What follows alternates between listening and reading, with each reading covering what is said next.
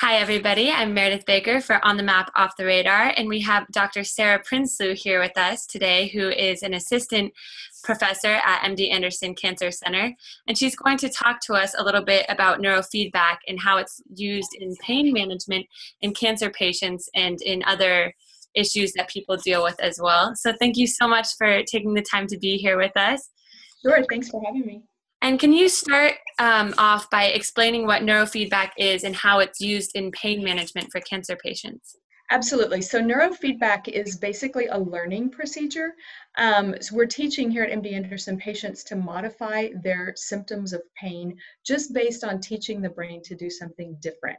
So in other words, pain is perceived at the periphery, and we're actually asking the brain to just make a little change in certain areas that are responsible for the perception of pain.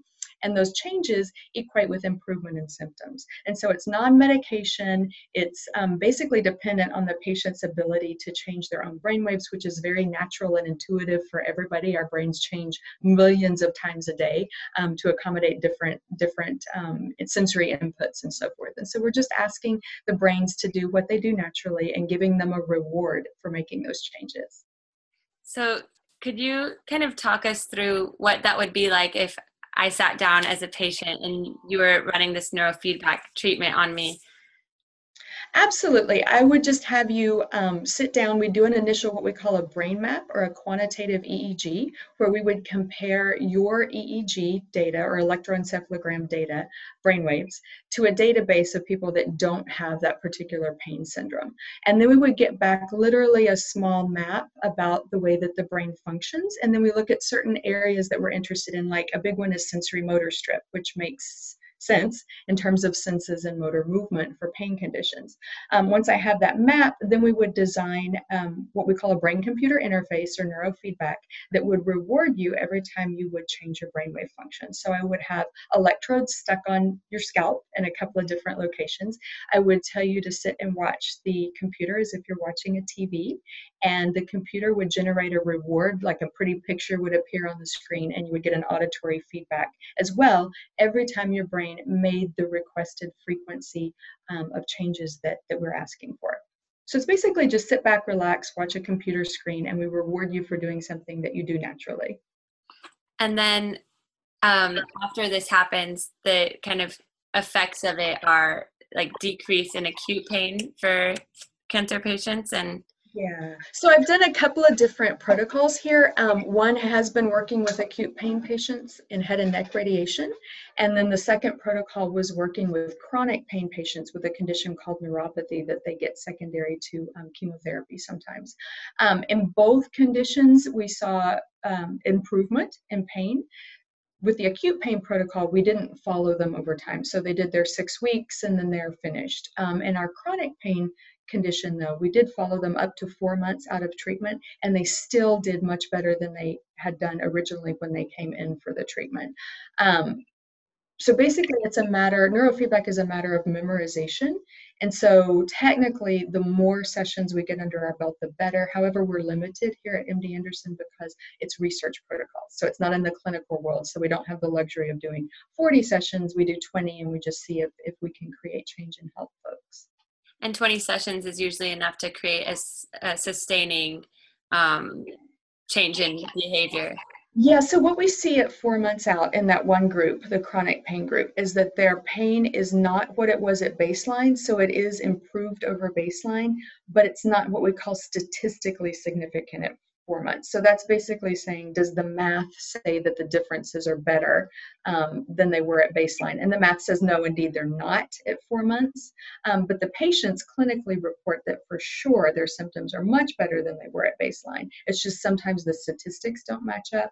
And then that kind of begs the question, do you go on statistics or do you go on patient report? So we're designing another trial. We'll follow them for the same length of time and kind of see, in the future, we'll have to design studies to see what the optimal training period will be. So if that's 30 sessions, if it's 25 sessions, we don't know, but this is just pilot data that we have right now showing that neurofeedback works. That's amazing. And could you talk about, I know you're kind of in the current thick of the research of it, but the neurofeedback work you're doing with the integrative medicine department at MD Anderson with, I think you said, Tibetan sound therapy and acupuncture, and if you have any preliminary findings you can share with us. So absolutely. So we've got a couple of studies where we're actually not using neurofeedback, but we're using EEG neuroimaging. So we use programs like called Loretta, and we take a 19 electrode EEG, and we create pretty pictures that look very much like the ones you've seen on TV with fMRI, for example. And we can isolate areas of activity and networks of activity within the brain related to things like acupuncture treatments, meditation to help patients with chemo fog, a condition where they feel like they can't quite think as clearly after chemotherapy as they did before. So we're using that technology to sort of map out what the brain is doing in those conditions. We're different than fMRI. fMRI is very spatially beautiful. It can isolate regions with a lot of precision in terms of activity, but we're very temporally accurate. So we can give a lot of information about the timing of events. So they're complementary modalities. In terms of preliminary outcomes, we don't have any with Tibetan sound meditation yet because the study's still up and running. With Loretta imaging with acupuncture, we do see some interesting differences. The study that I'm working on in particular, we're looking at patients in China versus patients in America, and we can actually see some differences across cultures in brain regions that are associated with things like senses, saliva production, attention, that sort of thing. So that's incredible. Yeah. I'm really looking forward to reading the research findings when they're out. And what are some of the other issues outside of cancer patients that people would also benefit from a neurofeedback therapy?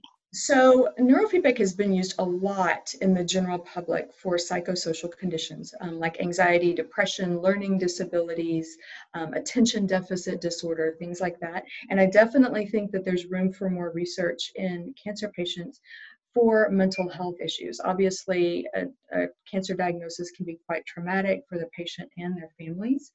Helping them adjust in terms of sleeplessness would be a big one, helping with fatigue, helping them get enough sleep, potentially anxieties or depressions or things like that that would either come up as a result of a cancer diagnosis or that would be exacerbated by going through the treatments or the diagnosis itself.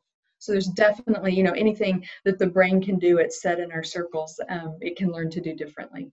So anything that we can think of in terms of symptom management, if we help the brain sort of normalize and do what it's best at in a normal way, symptoms could improve.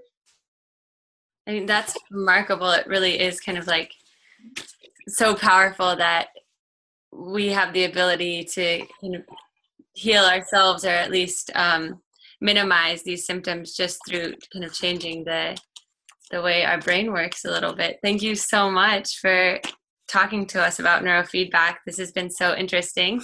And I will include some of Dr. Prinslow's work underneath the YouTube video if you guys would like to learn more about neurofeedback and EEG imaging.